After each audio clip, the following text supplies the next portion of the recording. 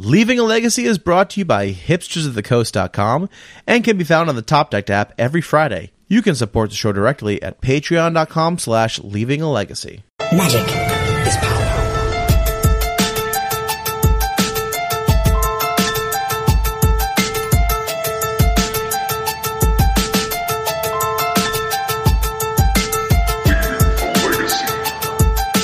Hello, everyone. Welcome to another episode of Leaving a Legacy. My name is Patrick. I'm your Legacy newbie. With me this week, as always, Mr. Jerry Me. What's up, Jerry? Not much, Pat. I'm doing well.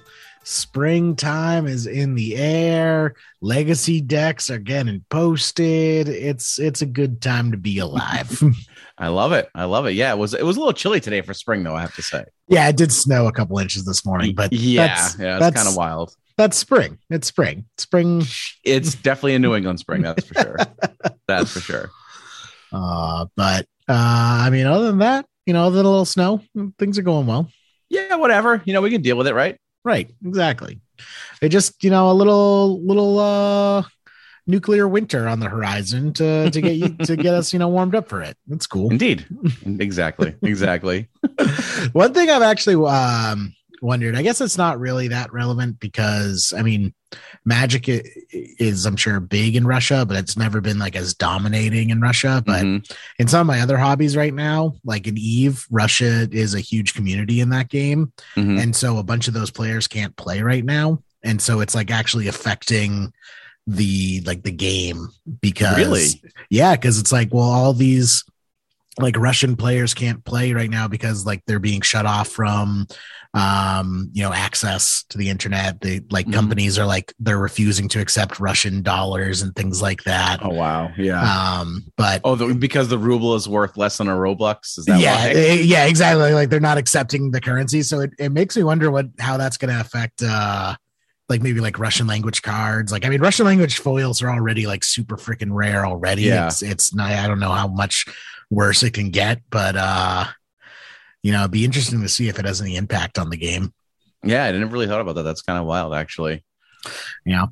I don't really consider like Russia to be like a hub of Magic activity. Yeah, it's not, but it makes me wonder I wonder if anything ever happened to like Japan or something like that, how the impact would be felt, if Japan got invaded and we all of a sudden like you can't get Japanese foils anymore, Pat. Like there's a blockade.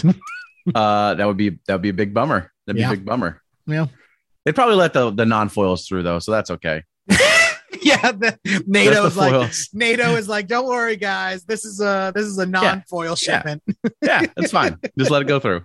I think we have someone here today that would be very upset if that was the case. If there was a NATO blockade of Japanese foils. That's entirely possible.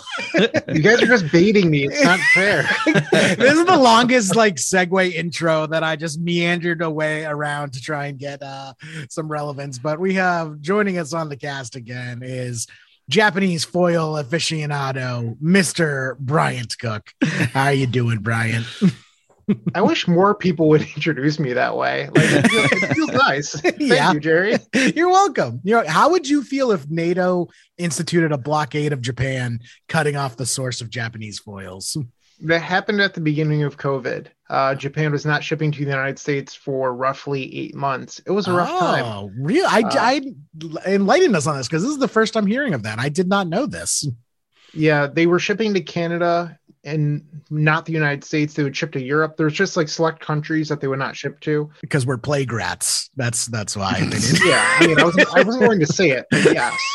So I had some friends that lived in Europe that I was shipping to, and then they would ship to me. So I would have to pay an extra tax essentially on all of my cards. There's a few times where it would get shipped into Europe, and then customs in Europe would claim a tax on my package. So I'd have to pay that tax and then pay the shipping to me. So I was just like getting bent over pretty much paying for these cards. It sucked. But then during the second wave of COVID, during Omni, they quit shipping to Canada, but then kept on shipping to the US. I was like, they make no sense anymore. They just like reversed what they were doing before. That's weird. And I mean, were there a bunch of Japanese? I guess Modern Horizons 2 came out during. I don't know. That would have been after. So I guess tell me, like, what relevant cards were you missing that you had to, do a smuggler's run to get your Japanese foil fix of? Well, I play a lot of formats now. I mean, it's been a while since I started, but like once I started up with the YouTube channel, I started playing more formats. I started playing Pauper, and then I built like another Commander deck and then Modern deck. So I've just been buying lots of cards in general. But I remember right when COVID hit, I had bought, it was something like 16 Japanese foil Lyrises, and I didn't get them. Like I placed the order. It took like 7 or 8 months for me to get them. But and were they banned by the time you got them? Oh, they definitely were. Yeah. Oh no. Oh, that sucks. Yeah. Win some, you lose some. Yeah. I also like how you two opened up on how it's spring. It's an actual blizzard here in Syracuse today.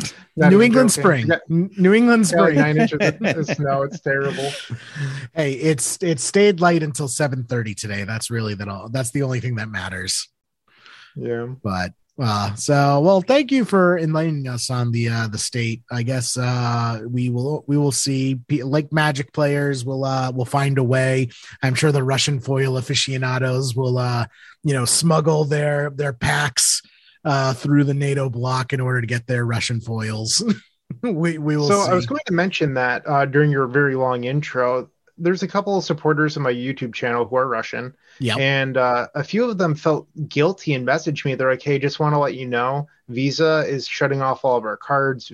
My membership's going to, cancel because I literally can't pay you anymore. They're like, love your content. We'll sign up again eventually, but I'm going to be without money soon. I was just like, that is terrifying. Yeah. That because if you think about it, I don't use cash. So what if at some point Capital One is like, oh, we're not going to allow you to use your card anymore, and all of my digital dollars just don't exist anymore. Like, it's pretty terrifying. All your fun money.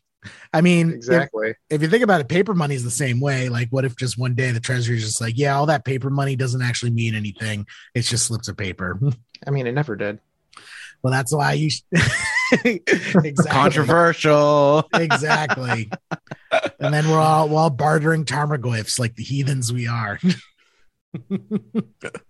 The good old days. Yep. That's why in my house I stock up gold bullion and foil Tarmogoyfs, because those are going to be the currencies of the apocalypse. I'm like 50-50 on the gold bullion, but the foil Tarmogoyfs, like, that's a sure thing. That's definitely a sure thing. It's crazy if you think about Tarmogoyf throughout the history of Legacy. I want to say it came out in like 2008. And it was the bee's knees. Like, Merfolk played Tarmogoyf, Goblins played Tarmogoyf. Like, if there was a deck you could fit it into, you should. And now, the year's 2022, Tarmogoyf is actual toilet paper. Like, that card is not playable. If you're playing Tarmogoyf, I'm sorry. Like, it's just the truth. Like, how crazy Magic has increased power level. If someone resolves a Tarmogoyf against me, my first question, like, not even trying to be mean, my first question out of my mouth is like, oh, what made you decide to come back to the game? Because the only way they're playing Tarmogoyf is like, oh, they picked up their Rug Delver deck circa 2014 and decided to give it another go. When I got back into Magic back in like 2014, Tarmogoyf was everywhere in Modern. It wasn't as popular in Legacy, I think, at the time.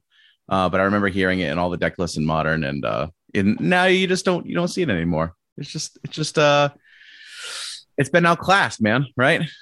So you guys saying I should switch up my emergency currency and not basically Dragon's Rage Channeler. Just switch them out for full Dragon's Rage Channeler. It'd be fine.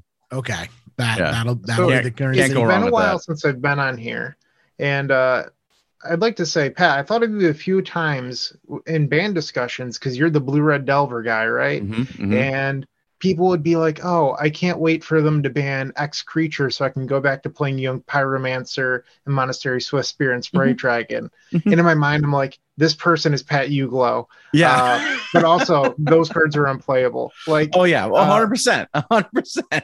But it doesn't mean I don't want to play them. Yeah, just like Blue-Red Delver has so many like disgusting threats waiting in the wings. It's if you want to play the Whale or Sprite Dragon or Pyromancer or whatever.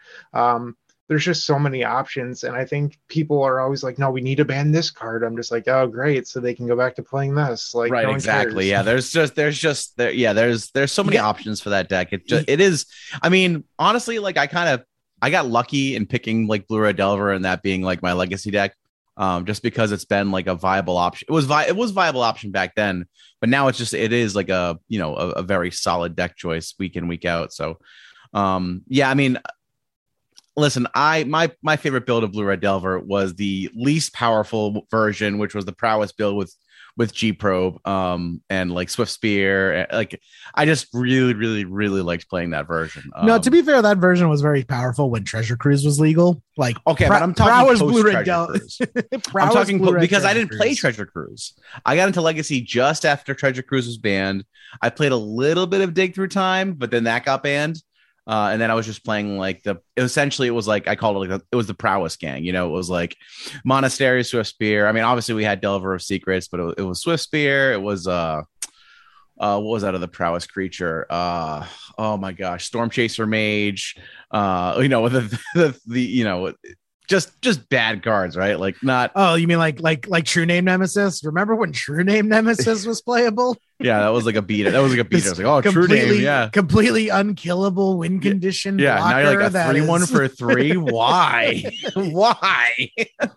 Yeah. So, yeah, it's I look upon those days fondly, and I hope we, I mean, you can't pine for them because they're never going to come back, but WotC just keeps shoving overpowered creatures down our throats with every modern set they release. So they're steadily ruining all the eternal formats that they have, but it's fine. So I have two points I'd like to make. I have a friend group where they always refer to Bob Huang, like breaking the format with Treasure Cruise. I'm like, yeah, like if Bob didn't come along, no one would have figured out Treasure Cruise was absolutely busted. Like that's definitely what happened. Are they like angry at Bob? They're like, curse that Bob Huang for destroying Legacy. It's all his fault. All his fault.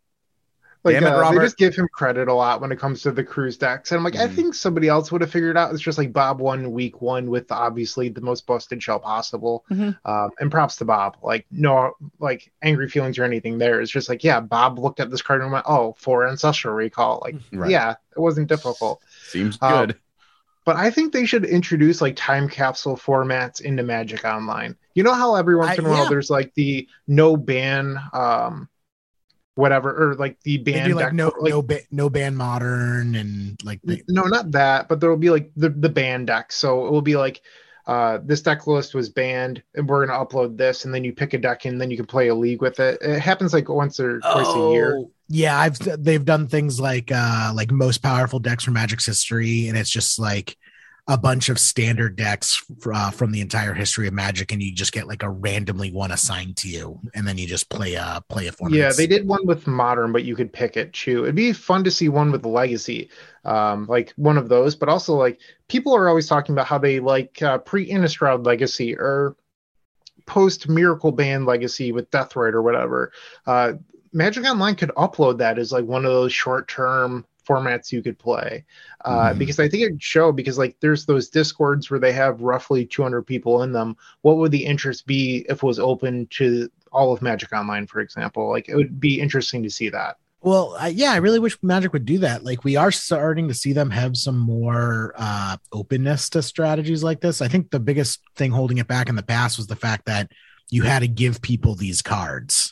Like it kind of took away from the collectible aspect of Magic Online, because you had to just give these people cards, even though it's only temporary. And even though you can't really change the deck list at all, it's still just like, it's kind of undermining the idea of owning the cards. But in recent years, we've seen Magic kind of give ground on that argument with things like, Eternal Weekend, where you get the God accounts and you can make, any deck you want. So that's in effect right now, Jerry. I know. So I really like that Magic Online is doing more of this, because I think you're right, Brian. There is a lot of untapped potential there, because my comparison I was going to bring it to is like, look how successful something like vanilla World of Warcraft was. Like people want to go back to those like moments in time, when quote unquote the game was good, as they like to say. And I think Magic Online could definitely take advantage of that similar, nostalgia bank. They could also just say, hey, from now on, $25 unlimited God accounts, or they could say 50, and then during select points of the year, they'd be 25, and they would absolutely destroy the bot market. Like, that's kind of scary because, like, honestly, I love Card Hoarder. I've never used Mana Traders, but I'm a big fan of Card Hoarder and their services. And they, like, if Wizards just introduced the God accounts, like, it would crash the economy, like tickets and card prices and everything. Yep, it would. I think that's what's keeping them from doing like the full-time God accounts is that exact reason. But I don't think there's any problem with doing like the you know, hey, we're going to do busted legacy decks dot format. And you just like sign up and you get to choose a busted legacy deck. And, you know, you enter a league and that's what you play against. I mean, it would get stale because there's no innovation, but, you know, just make it for a temporary time period. I wonder how they do it. Like, do you think that they'd only put reasonable decks in there? Or like, do you think they'd put like Flash in there? Honestly, well, what's the power comparison? Like, I feel Treasure Cruise Delver versus Flash is actually a fairly fair matchup. Like, it's hard kind of judging power levels, and obviously the powerhouses of yesteryear are not going to be as powerful as like the newer decks, but I don't know. I still think it would be pretty interesting to see. Like, maybe Flash Hulk is going to crush, you know, Skull Clamp Esper Stoneblade, but, you know, that's just kind of luck of the draw. I don't think Miracles, like Counterbalance Top Miracles, would beat Flash. Like, I probably just offended a lot of people, and I'm glad. But I don't think that would win. Like, I don't think Miracles would beat Flash. All right, so what's our 8? All right, let's say they have 8 deck options. What are our 8, you know, god tier decks from Magic's Legacy's history that we would want to see as the options? So I think if we're including Flash, that's one of them. I think you probably put in the green-white survival deck. I know Caleb Durward originally played the blue-green one, but it became green-white by the time it was banned. So I think you'd want that. You'd have to put in Top Miracles. You'd probably want like the Deathrite Delver deck. So that's 4. You could probably put in Breach. Like the 4-color Deathrite Delver. You could Breach would be 5. You'd probably want like the Oko Dread Horde Renin 6 deck. That would be 6. Yep. I think you also have to have the blue-red Treasure Cruise. Yep, that'd be 7. That's like 3 Delver decks. We'd probably want the 8th to not be a Delver deck. Although a lot of bannings in this format involve that shell. My personal choice would be the Dig Through Time Omnitel list. That was a pretty disgusting list as well. Okay. You could probably include like Ant or something since they had Probe. I don't know. I'm also trying to think like originally you could also include like Mystical Tutor Ant, like that old list from way back when. That'd be another good throwback. Yeah. I love how you brought me on here to talk about Sneak and Show, and now we're just like reminiscing about old Magic decks. That's what happens when you get a bunch of, you know, 3 long in the tooth Magic players in the same room together. We're all going gray, Jerry. It's true. My girlfriend's been plucking gray hairs out of my beard. It's a daily torture. Got to get that just for men. I know. Or maybe I just go the other way and I get the salt and pepper hair dye, and I go for it's a good look, man. It's a good look. Oh man. But should we talk about some Sneak and Show, Bryant? Because I mean, if you want to. I mean, I always want to talk about Sneak and Show. Bryant had me on the epicstorm.com. theepicstorm.com, where I was a nice guest giving the perspective of the Sneak and Show player versus the test matchup. So I figured it'd be cool to have Brian on just to kind of talk it out. And I want to see how our opinions might differ on some of the key points in the matchup, because Brian, who do you feel, let's address the elephant in the room. Who do you feel is favored in the matchup? I think that's actually a really interesting question. So your opinion was that Sneak and Show is favored. And obviously Jerry would feel that way. But let me finish my point. So I have data that backs up that Jerry's correct, at least in the short term.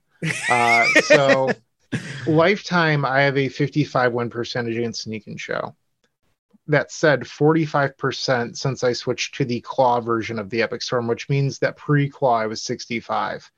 And Jerry's hypothesis in the article is that TS has a weaker Sneak and Show matchup because we cut off the discard. Yes. I think the data backs that up. I think Jerry hit the nail on the head there. Yeah.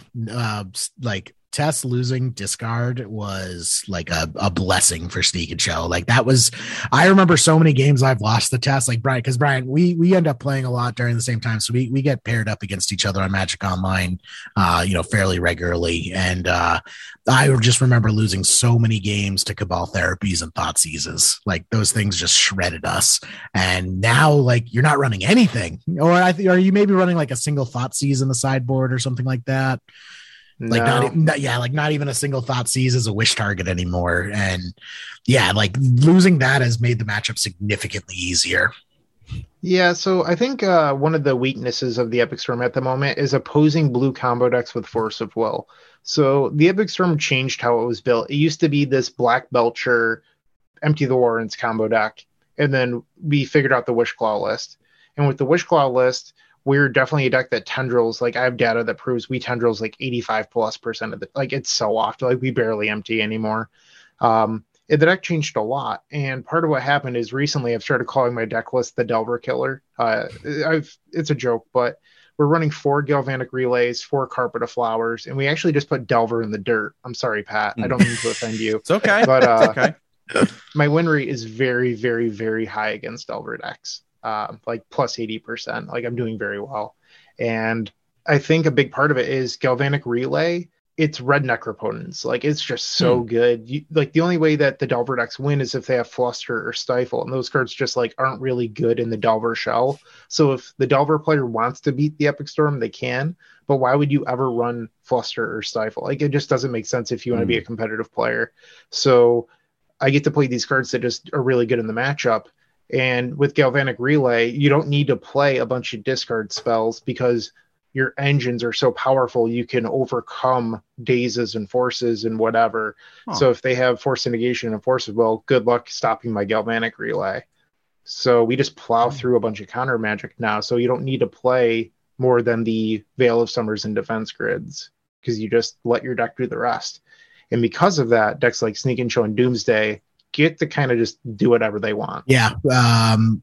I pointed this out in the article. Like a big thing that you don't even really realize at first is the fact that there's no Thought Seizes or Cabal Therapies means that we don't have to keep our Brainstorms to use defensively, because as an AB combo deck, like Sneak and Show needs to protect its combo pieces, because if you Thought Seize away a Grizzlebrand, like that sets us back several turns, because now we have to not only find our show intel, we now also have to find our Grizzlebrand. So instead of using Brainstorms to dig, we often would have to, hold on to the Brainstorms, just use defensively in the face of a Thought Seize. And without those Thought Seizes, now I'm just like, I'm firing off Brainstorms as often as I can, just digging for answers. And it just speeds up our gameplay by that much more. Yeah, I think one of the things about the Thought Seize effects, and if you're listening to this, you're like, obviously you should be playing Thought Seize. It's so good against Sneak and Show. I think that's a little bit of a double-edged sword because, like, one, Black and Legacy is the worst it's been in a very, very long time. Like, the color Black is just not very powerful right now. Yeah. And, playing Thought Seize effects, it's really tough from a combo perspective because, one, Mystic Sanctuary is a card all the blue decks play now. Well, all the control decks at least. So you might Thought Seize them, discard their force. They put that force right back on top of their library. So that's awkward. And then there's, Force and Negation exists now. So if you Thought Seize them and see force, blue card, force, okay. Or 5 or double force and 3 blue cards, whatever. They don't have to exert anything. Where if you play cards like Veil of Summer, Defense Grid, whatever, they have to lose that other card if they don't want to lose the game. Like, must counters are definitely more impactful against decks with force effects, I guess is my point here. Mm-hmm. Yeah, it's kind of funny that Veil of Summer got printed, and then that couple, it was kind of already on the downswing with Deathrite Shaman getting banned, but Veil of Summer really put a big nail in the coffin for a lot of things like Thought Seize and Hymn to Torak. And now Veil of Summer isn't really as useful anymore. Like I talked about in the article how I'm not running Veil of Summer in my Sneak and Show list anymore just because it's not as relevant. Like it's not worth splashing that third color for green when we don't really have to worry about discard spells anymore. And even with Veil of Summer on a big downswing, we're not seeing black come back.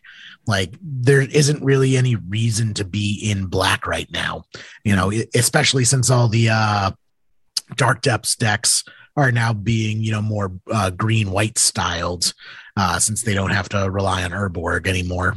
I think you brought up an interesting point, Jerry, and I've talked a little bit about this in the Storm Discord, and it's that in time periods where Veil of Summer is bad, people don't pick up Thoughtseize decks, and they're like, well, if I do really well with this deck, that means that people are going to start playing Veil. But that means that it's a healthy cylindrical format. I don't know why people all of a sudden assume that's a bad thing. Like if no one's playing Veil of Summer and you do well with the black deck and then people adjust to you, that's how Magic should work. Yeah, that's called the meta game. But yeah, you're right. Like people are just like Veil of Summer's not seeing play anymore, but still people are not picking up black cards. And I just don't think there's not enough value to it because, Deathrite Shaman's banned. So that was one of the biggest reasons to be in black in the past.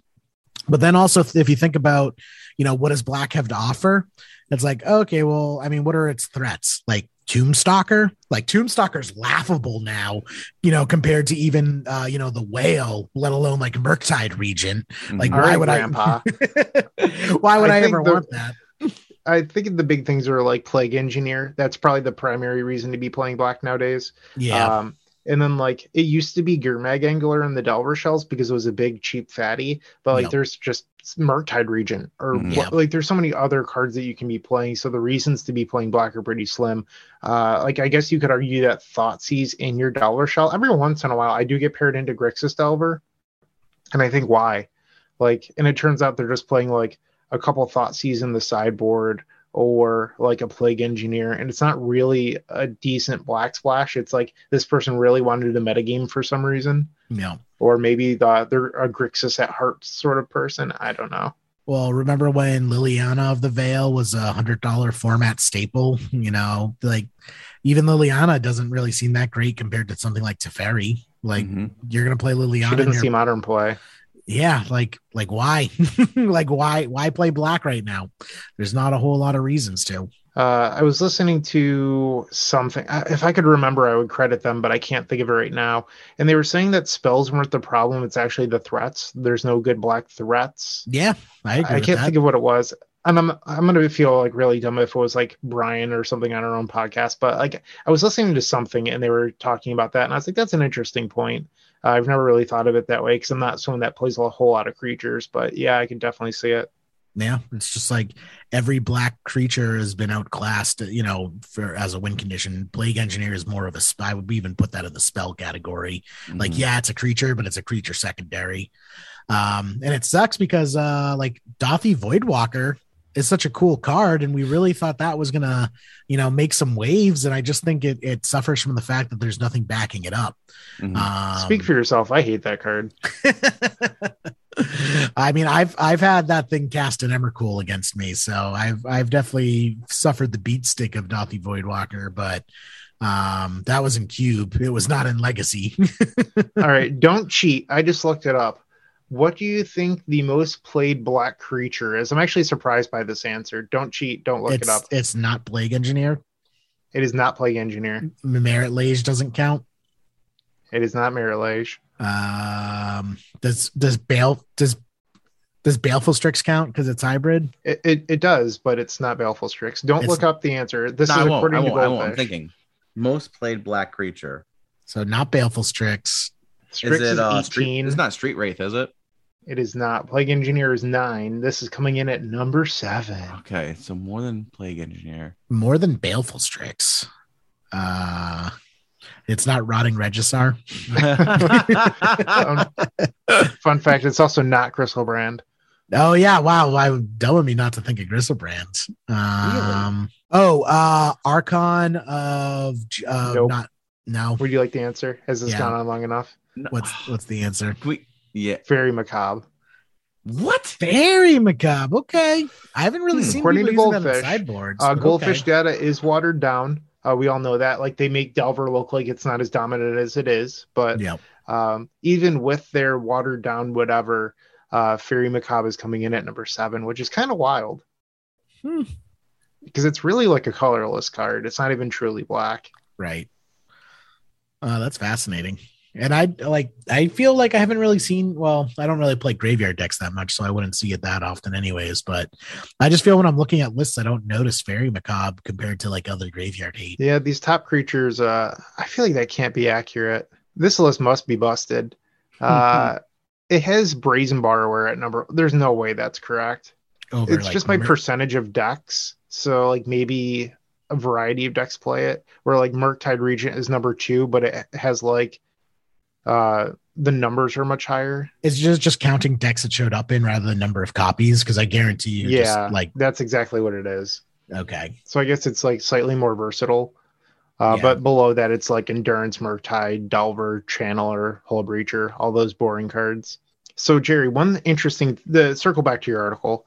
One interesting thing I thought about your article is you felt like you wanted to be the combo player in the matchup, which is pretty interesting to me, because I don't talk to that many sneak and show players, because, well, why would you want to? And well, it's hard to communicate using, sign language. Thank you to Jane Goodall for teaching us sign language all those years ago. But I was a little surprised that you said you wanted to be the combo deck, because I feel like in the matchup, it goes back to the whole like mid-range war thing. Like, you're the bigger combo deck. You have Force, Spell Pierce, sometimes Daze if you're on that list. In the article, you talk about how Daze isn't good.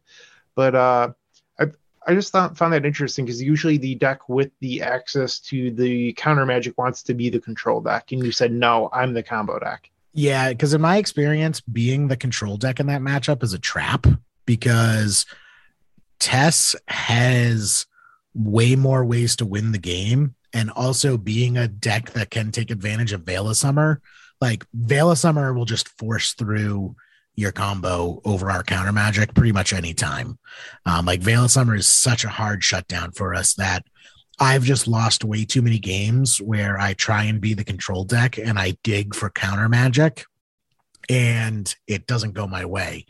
And so that's why when I play against, the Epic Storm, people will like think it's weird, but like I'll ponder and I'll see like Island, Lotus Petal, Force of Will, and I'll shuffle that. And people are like, why are you shuffling away Force of Will against, Storm? And it's because, while I have that Force of Will, that's 3, up to 3 turns that I'm just not going to have any combo action. And I don't want to be sitting on my hands, waiting for Storm to blow up in my face and hoping I can contain the explosion. I would rather, go off on my own terms. And, if you kill me with a top deck because I shuffled away the Force of Will, that's just kind of the way the cookie crumbles. I would like to say phrasing in there, but I do sort of agree with you. A lot of players feel like they need to have a sense of urgency or control over every single thing. And honestly, I feel like that's a little bit of like a sociopath sort of play style, because like if I lose, like sometimes I'm just like, yeah, their deck did their thing. But there's a lot of players out there that feel they need an answer to everything. They should be in control of everything.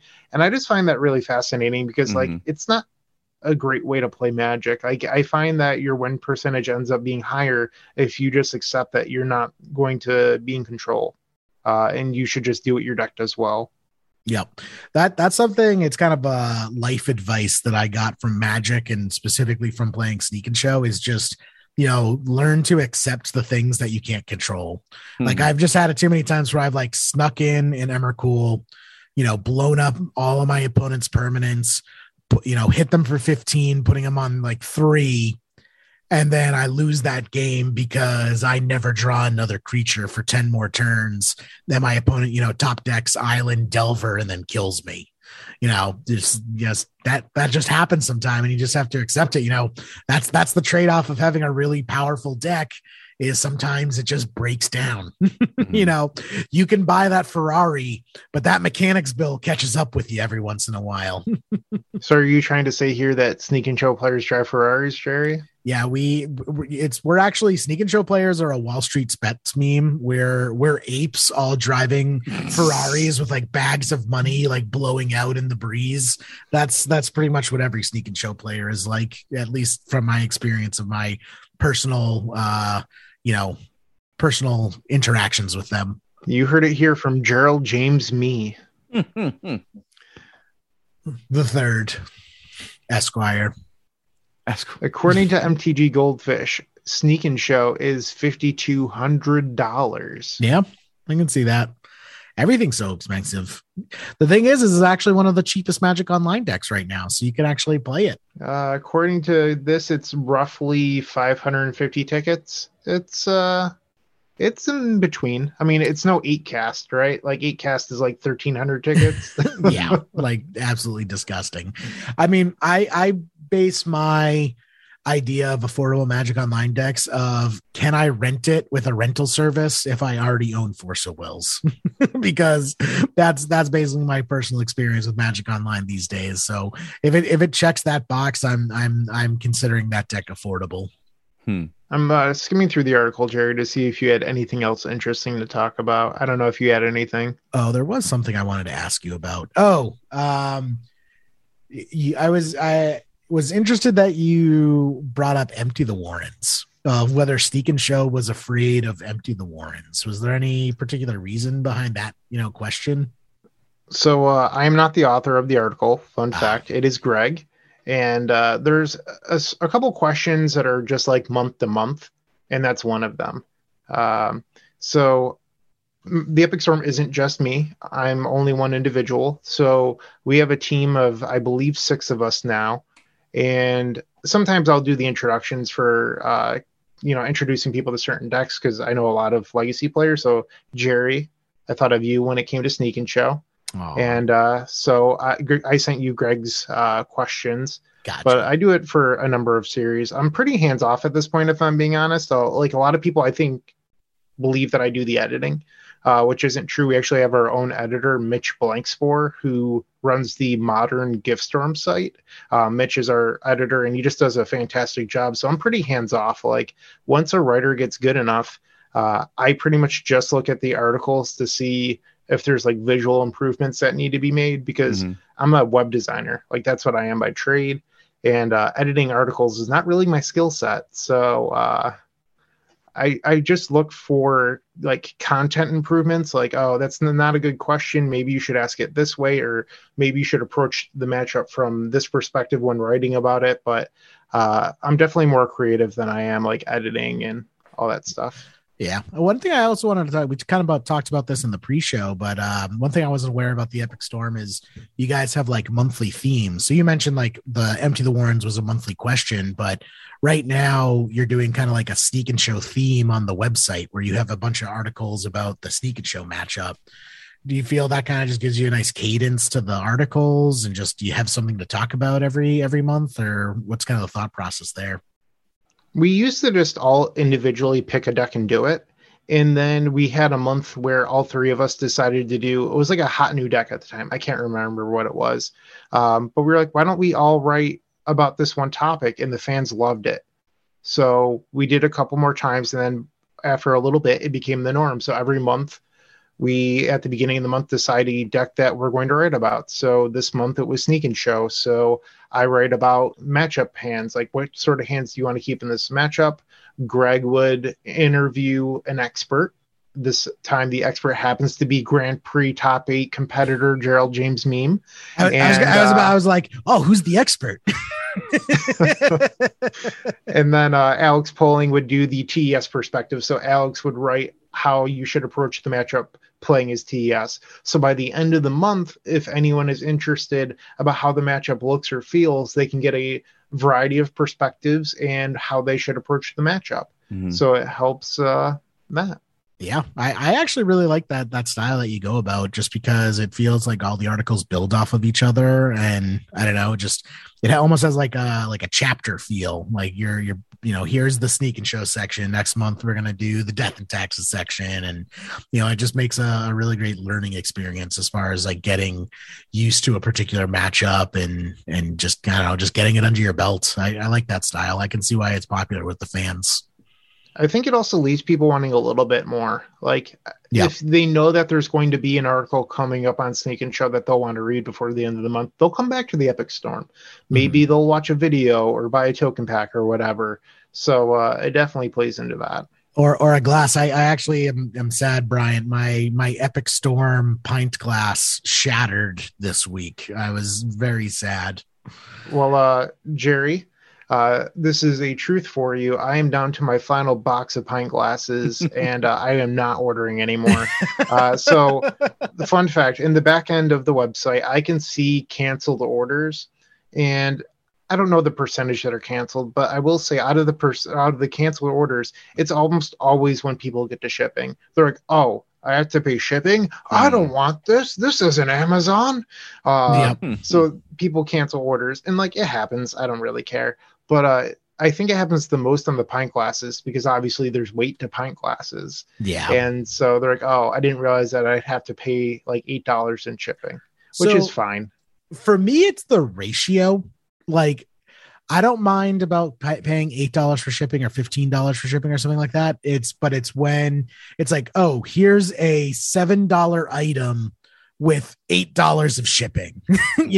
That's when I'll cancel an order, because I'm just thinking like, why am I doing this? I'm like more than doubling the cost of the item, just paying shipping. And yeah, you're right. Amazon has definitely spoiled us in this regard, where like we just take shipping costs for granted now. Yeah, I mean, I can't get I ship at what it costs me. I don't even include the shipping items in there. So like if I have to ship you in bubble wrap and in a box, like none of that goes into the shipping cost. Like I ship at cost and I just eat everything else. So like, yeah, I don't know. Like if people cancel, they cancel. It happens.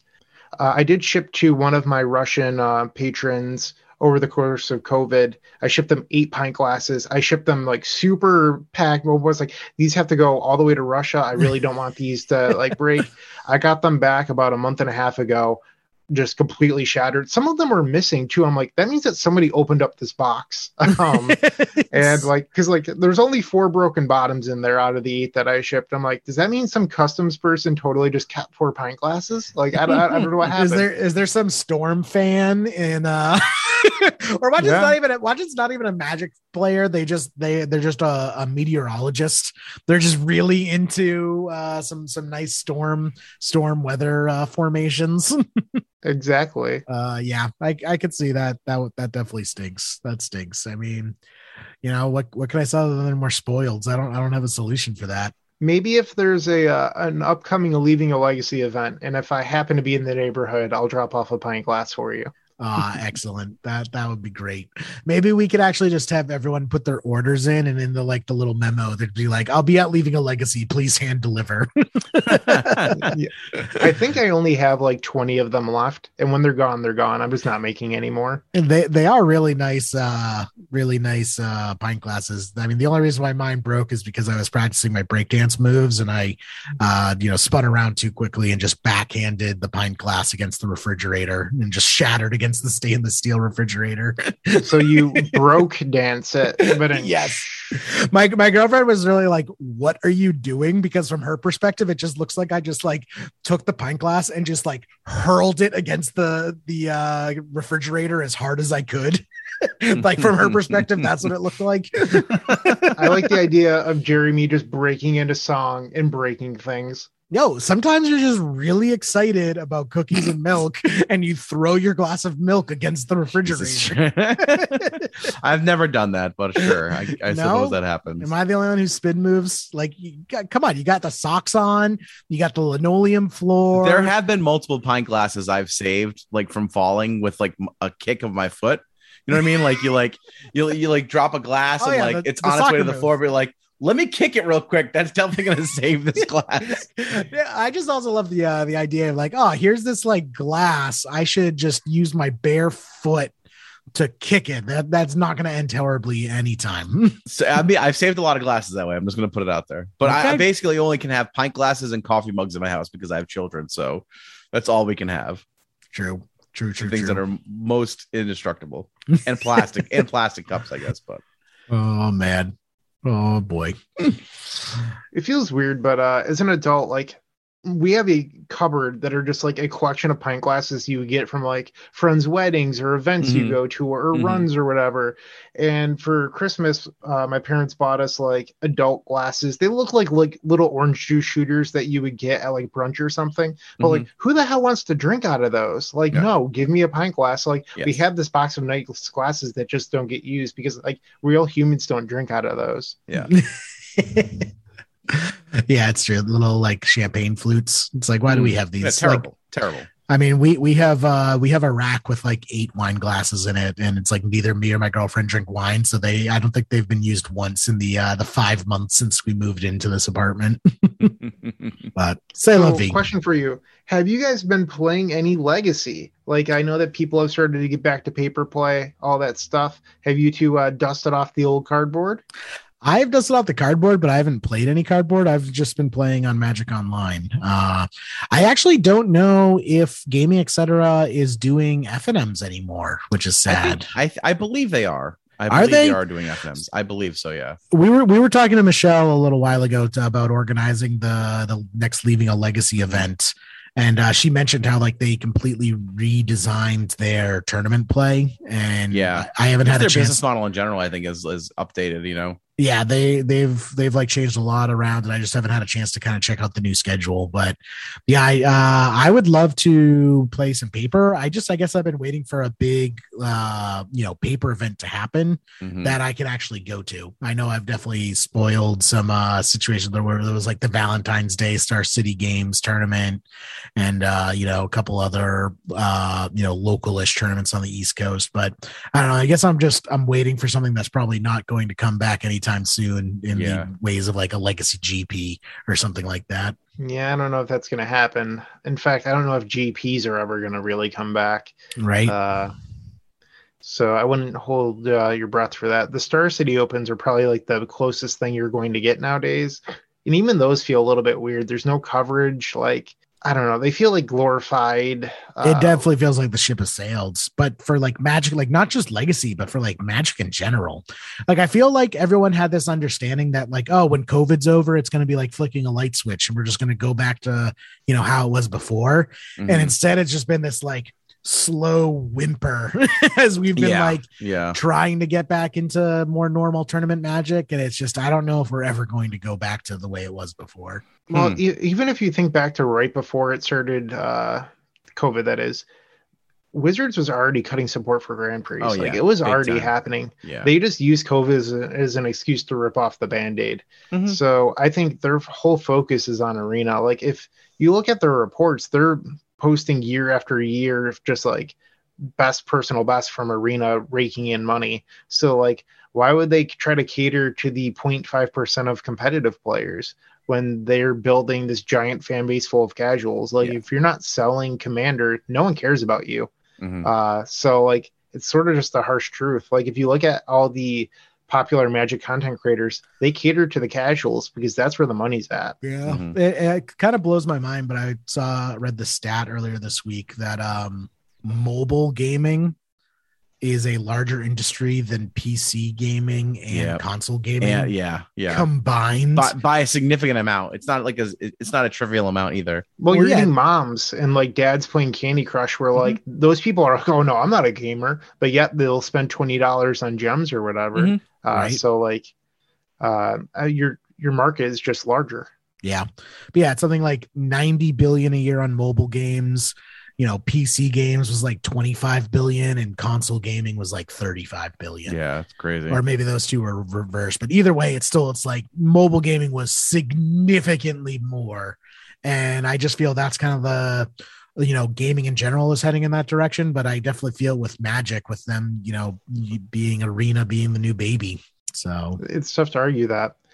It's always weird. And man, I'm going to sound like an asshole when I say this, but it's weird when like, content creators that I know post to the Legacy subreddit and they're just met with like such like, we're tired of you spamming your shit here. It's like, okay, well, how about I quit posting here? That's one less person making Legacy content. Or maybe I'll just stop making Legacy content and I'll only focus on Modern or Pauper where people are grateful. And before you know it, there's no people playing Legacy just because of a few people decided that they didn't want to see your stuff anymore. And it's just weird to me that like legacy people are so snooty about what content they want to see. Because if you look at the subreddit, people get downvoted very quickly in there. I'm not even talking about me. I'm talking about other people like Phil Gallagher and, I'm not going to list any other names, but like, it's just weird because like you'll see an article be posted and there will just be 5 downvotes in the first 10 minutes before it starts getting upvoted by the masses. And it's like, who's just sitting on Reddit downvoting content that's being created for legacy? It's just so strange to me. Yeah. I mean, that's a big reason why I deleted Twitter and got off a lot of the social media, like the Magic social medias, is the legacy community in person. I think is one of the greatest communities ever. People come together. We've had so many charity drives and so many great causes and things like that. But man, Magic Twitter is a freaking cesspool. Yeah, I don't even know why people go on there. Honestly, like it's so useless. It's just useless. But yeah, you're right, Brian. Like people just get really salty over nothing, and the downvotes come flowing, and it just makes you wonder. It's like eventually we're just going to be cannibalizing ourselves, and there's just not going to be any content left, like you said.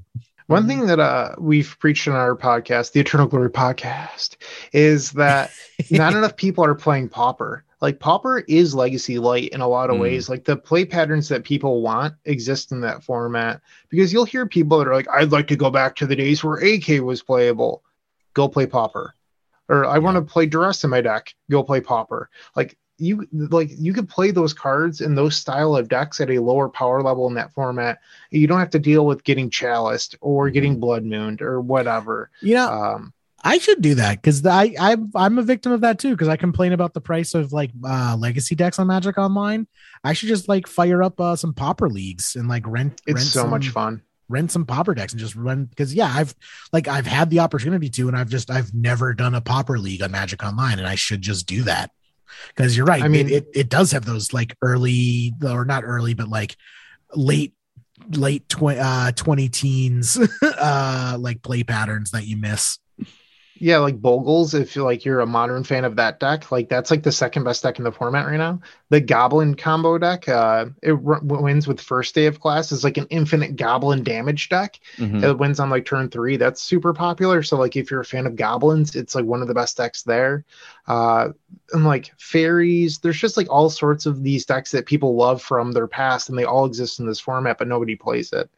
It's just really weird to me, because I think there's like a stigma against playing with commons, but like commons rule. Yeah, I think the reason what always turned me off of Pauper was I felt a little too restricted in that, they're like, you just wish it's like, oh man, if only this uncommon was printed at common. Like I'd really love to be able to play with this particular card, and it's just like, oh well, I could if I just make a really bad legacy deck, and then I end up just making a really bad legacy deck instead.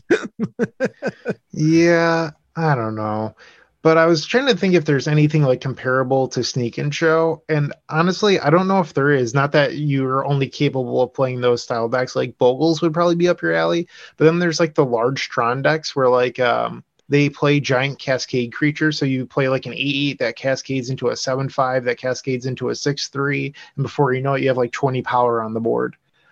So there's like some pretty cool decks like that, but there's really something for everyone if you just happen to look at the format. Oh man, yeah, this Tron deck is 14 ticks.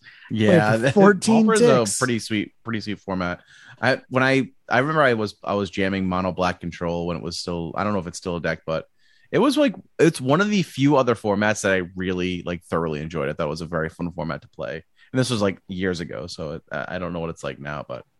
So when you talk to coworkers, because like I'm back into working in the office or whatever, and you have coworkers, they're like, oh, I started playing Arena or whatever. I'd like to start playing more paper Magic. You can't suggest to them go buy a legacy deck. They're going to be like, yeah, I'm going to go spend $6,000 on Sneak and Show. Like that's not something you could tell a stranger to go do, because they're just going to look at you like you're crazy. But you can go, hey, there's this format that I play called Pauper. It's only commons. You can buy decks for $15. They're going to be like, oh, I can afford $15, and you get them into that legacy play feel. Yeah. And I feel like that's what's important, because you get them in the door, and then, before you know it, maybe they'll expand their interest in a modern or the legacy. And, you get them into these eternal formats. Not that Pauper needs to be a gateway drug, but it's good for it. It's good. There's nothing wrong with that. Like, who doesn't love gateway drugs? A little bit right? of taste. See what it tastes like. I will say though that Cycle Storm in Pauper is a $200 Pauper deck. That's my baby. It's because the Lotus Petal is super expensive. It's like 40 yeah. tickets Oh, really? per Lotus Petal. Oh, interesting. Yeah. So it's Lotus Petals and Cabal Rituals. Yeah, it's 188 ticks or $172. And yeah, it's because Cabal Rituals it's $30 for a playset of those, $15 for a playset of Manamorphose. Whole 80. Since when have Lotus Petals been $20 a pop? When did that happen? That's the paper price, right? Yeah, that's the paper price. I did not realize Lotus Petals were up to $20 each. They're $35 online. There's a $46 Goblins deck. Yeah. So pretty soon you'll be leaving a Pauper. I hate to do this to you, but well, Pat, we did want to do a stream. Maybe we can stream some Pauper. Do you want to stream Pauper? Yeah, I'd be down to stream this Goblins list. It's so much fun. I have it built in paper. I goldfish it when I'm bored. Really? Yeah. Like what's nice about Pauper, and I'm going to sound like a heathen here, but a lot of people know that I like really nice cards. Mm-hmm. Well, when you have a Goblins deck that costs $20, you can riffle shuffle that as hard as you want. I thought you were gonna go with it's like, yeah, so my Japanese foil Pauper deck clocks in at about $2,000. Just like I'm not even joking. I do have Cycle Storm Japanese foil. Of course you do. Of course you do. I wonder what, like, if you went completely bougie, what the most expensive Pauper deck you could make it would be. You know, summer basics, Japanese foil and Russian foil, alternate rare editions. Like, what could be the most expensive Pauper deck you could make? I'm not sure. I do know that Snuff Out is like really expensive, even for like a regular version. They're like $20. And Brian Koval happens to have like super fancy Snuff Outs too. So those are definitely a high ticket item for the format. Excellent. Yeah. I mean, also the Goblins deck runs on Earth Pat, so of course we have to play it. I can get this whole thing for $48 in paper right now. Like I have it in my cart. That's so awesome. That's so awesome. Pat, you worked 12 hours today. Treat yourself. Hit deliver. Yeah. I'm gonna do it. Well, am I gonna play this deck? I don't know where to play it. Yeah, I don't care. Pat, think about it this. You won't ever be tempted to sell it because it's not worth anything. I'm not even gonna be tempted. I wouldn't even be tempted to sleeve it. I'm just gonna rubber band this bitch. If I was Pat, I'd probably buy a couple decks. I mean, Pat has sons that are about the age that they get interested in wizardry.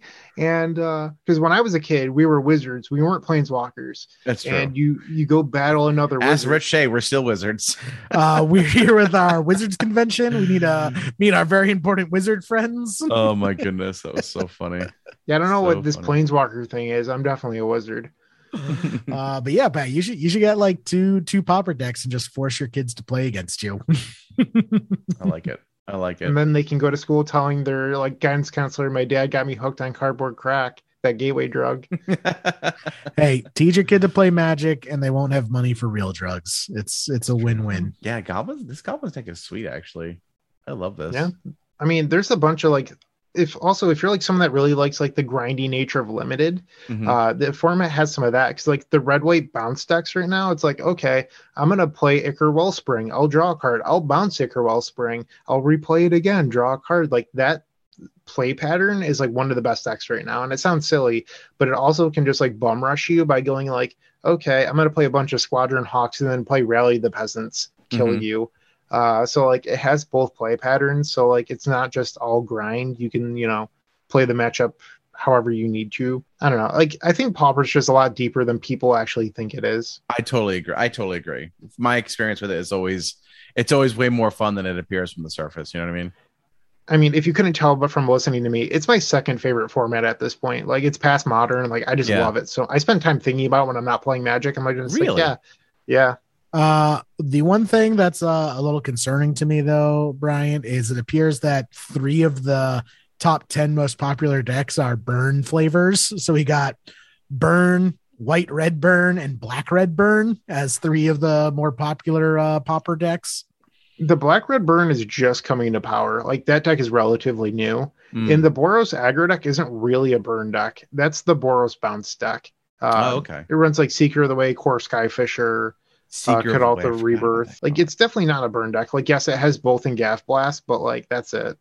Do they have like challenges for this or like big like large? Yeah, They're Sunday at 1 p.m. So after you scrub out of the Legacy Challenge, Jerry, you have another challenge you can play in. Do they fire? Do they typically fire the all the ones? time? Yeah, really. Yep, they get like 64 plus. We should just do like a Pauper challenge on Sunday. Okay, I'm down. Let's do it. Yeah, I've won a couple of them. They're fun. Nice. Oh, this Boros aggro deck is actually pretty similar to the deck I took to Pro Tour Barcelona, the Quest for the Holy Relic deck with like Glint Hawks and Core Skyfishers. They're just, not running the quest since it's a rare. I mean, a minute ago you called it a burn deck, Jerry. You got to make up your mind here. Well, it looks like a burn deck at first. I mean, it's running freaking galvanic blasts and lightning bolts and a bunch of cheap creatures. There's you might be listening to this and thinking like, well, there's no control decks. Like the Familiars deck is a control deck with a combo finish. You just like gain infinite life after flickering your creatures over and over. So it feels pretty silly. There's also just like a traditional Jeskai control deck that uses Cleansing Wildfire as rampant growth that also draws a card. Like there's definitely something for everyone. You're right. It definitely feels like here are these cards that like I wish were still Legacy playable, but aren't. And that's what bothers me is like you'll read Reddit or like, I'm sorry to say this, but the Leaving a Legacy Facebook group and people are like, I just want to play AK again. It's like, well, then go play this other format where you're allowed to do that. It's like, I think Legacy is supposed to be this space where you should be able to play everything that is legal and powerful. And I don't like participating in the discussions where people are like, well, I think we need to ban these 15 cards to get back to pre-War of the Spark. Who are you kidding? Is it yourself? Like, I don't know why you think you're ever traveling back in time to that. It feels silly to me. I feel every Legacy player feels that they want to play with a specific card, but they can't trust the other Legacy players not to break it. Like, it's like, man, if only I was allowed to play Deathrite Shaman, it would be a totally fine card because I want to run it in this like wacky deck where I use it to exile creatures from my graveyard to cast them. Like if Deathrite Shaman was legal, I would just want to play Alurin. And it's just like, it just doesn't work that way. You can't just have these gentleman agreements about cards and expect it to have a functioning format.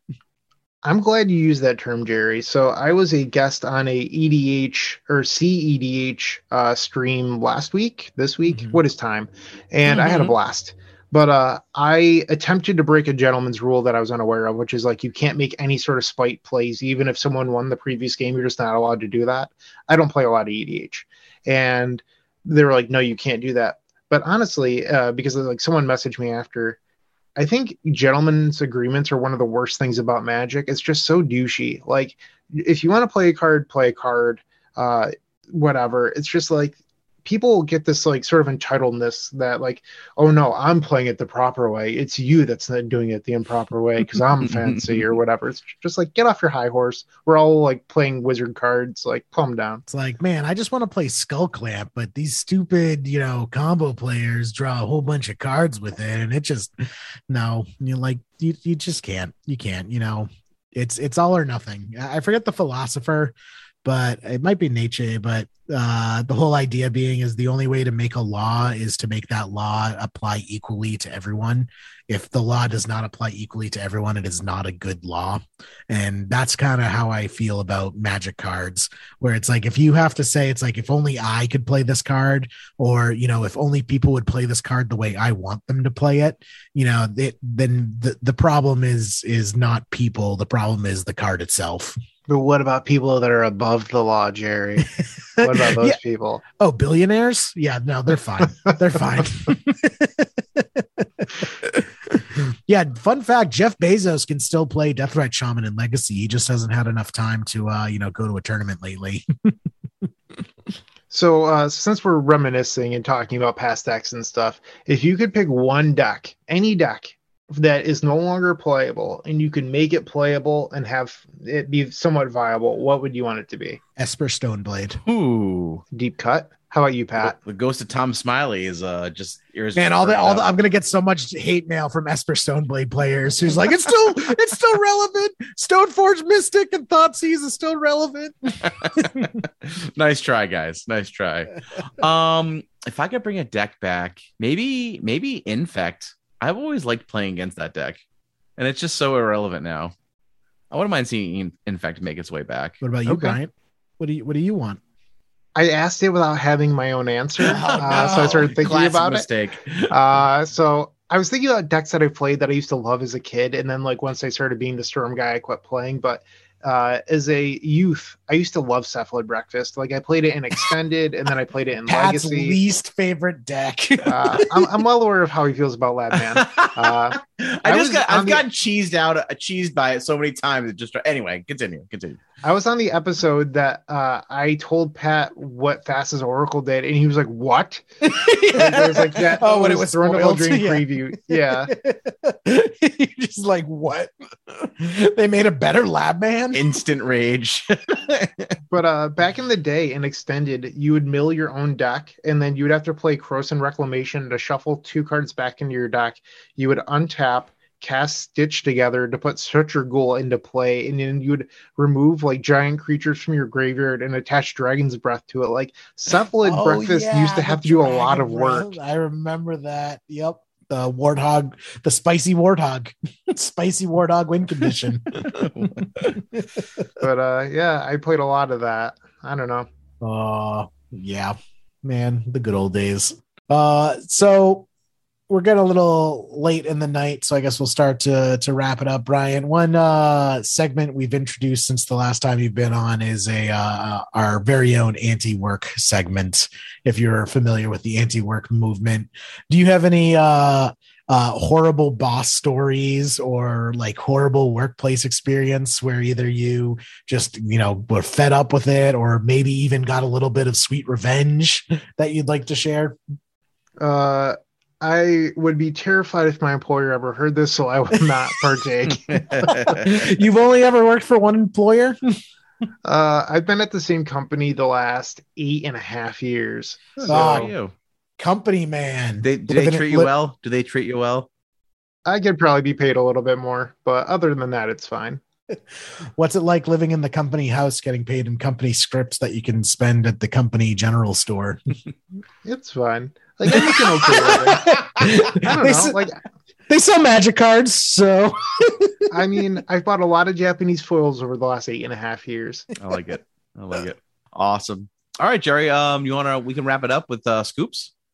Oops. Who you want to scoop in top 8 this week, Jerry? I like how like the last 20 minutes Pat's been falling asleep at his mic, and all of a sudden he gets to the end of the podcast, he's just like vibrating. He's like, "Yes, listen, Thassa's Oracle's mentioned. I'm like ready to go now." So just pure rage. yeah, no, rage. I have been up for 22 hours just about now. So yeah, I apologize. I am just I'm beat. So I'm just happy to be here looking at your ginger beard, Pat. there you go. See.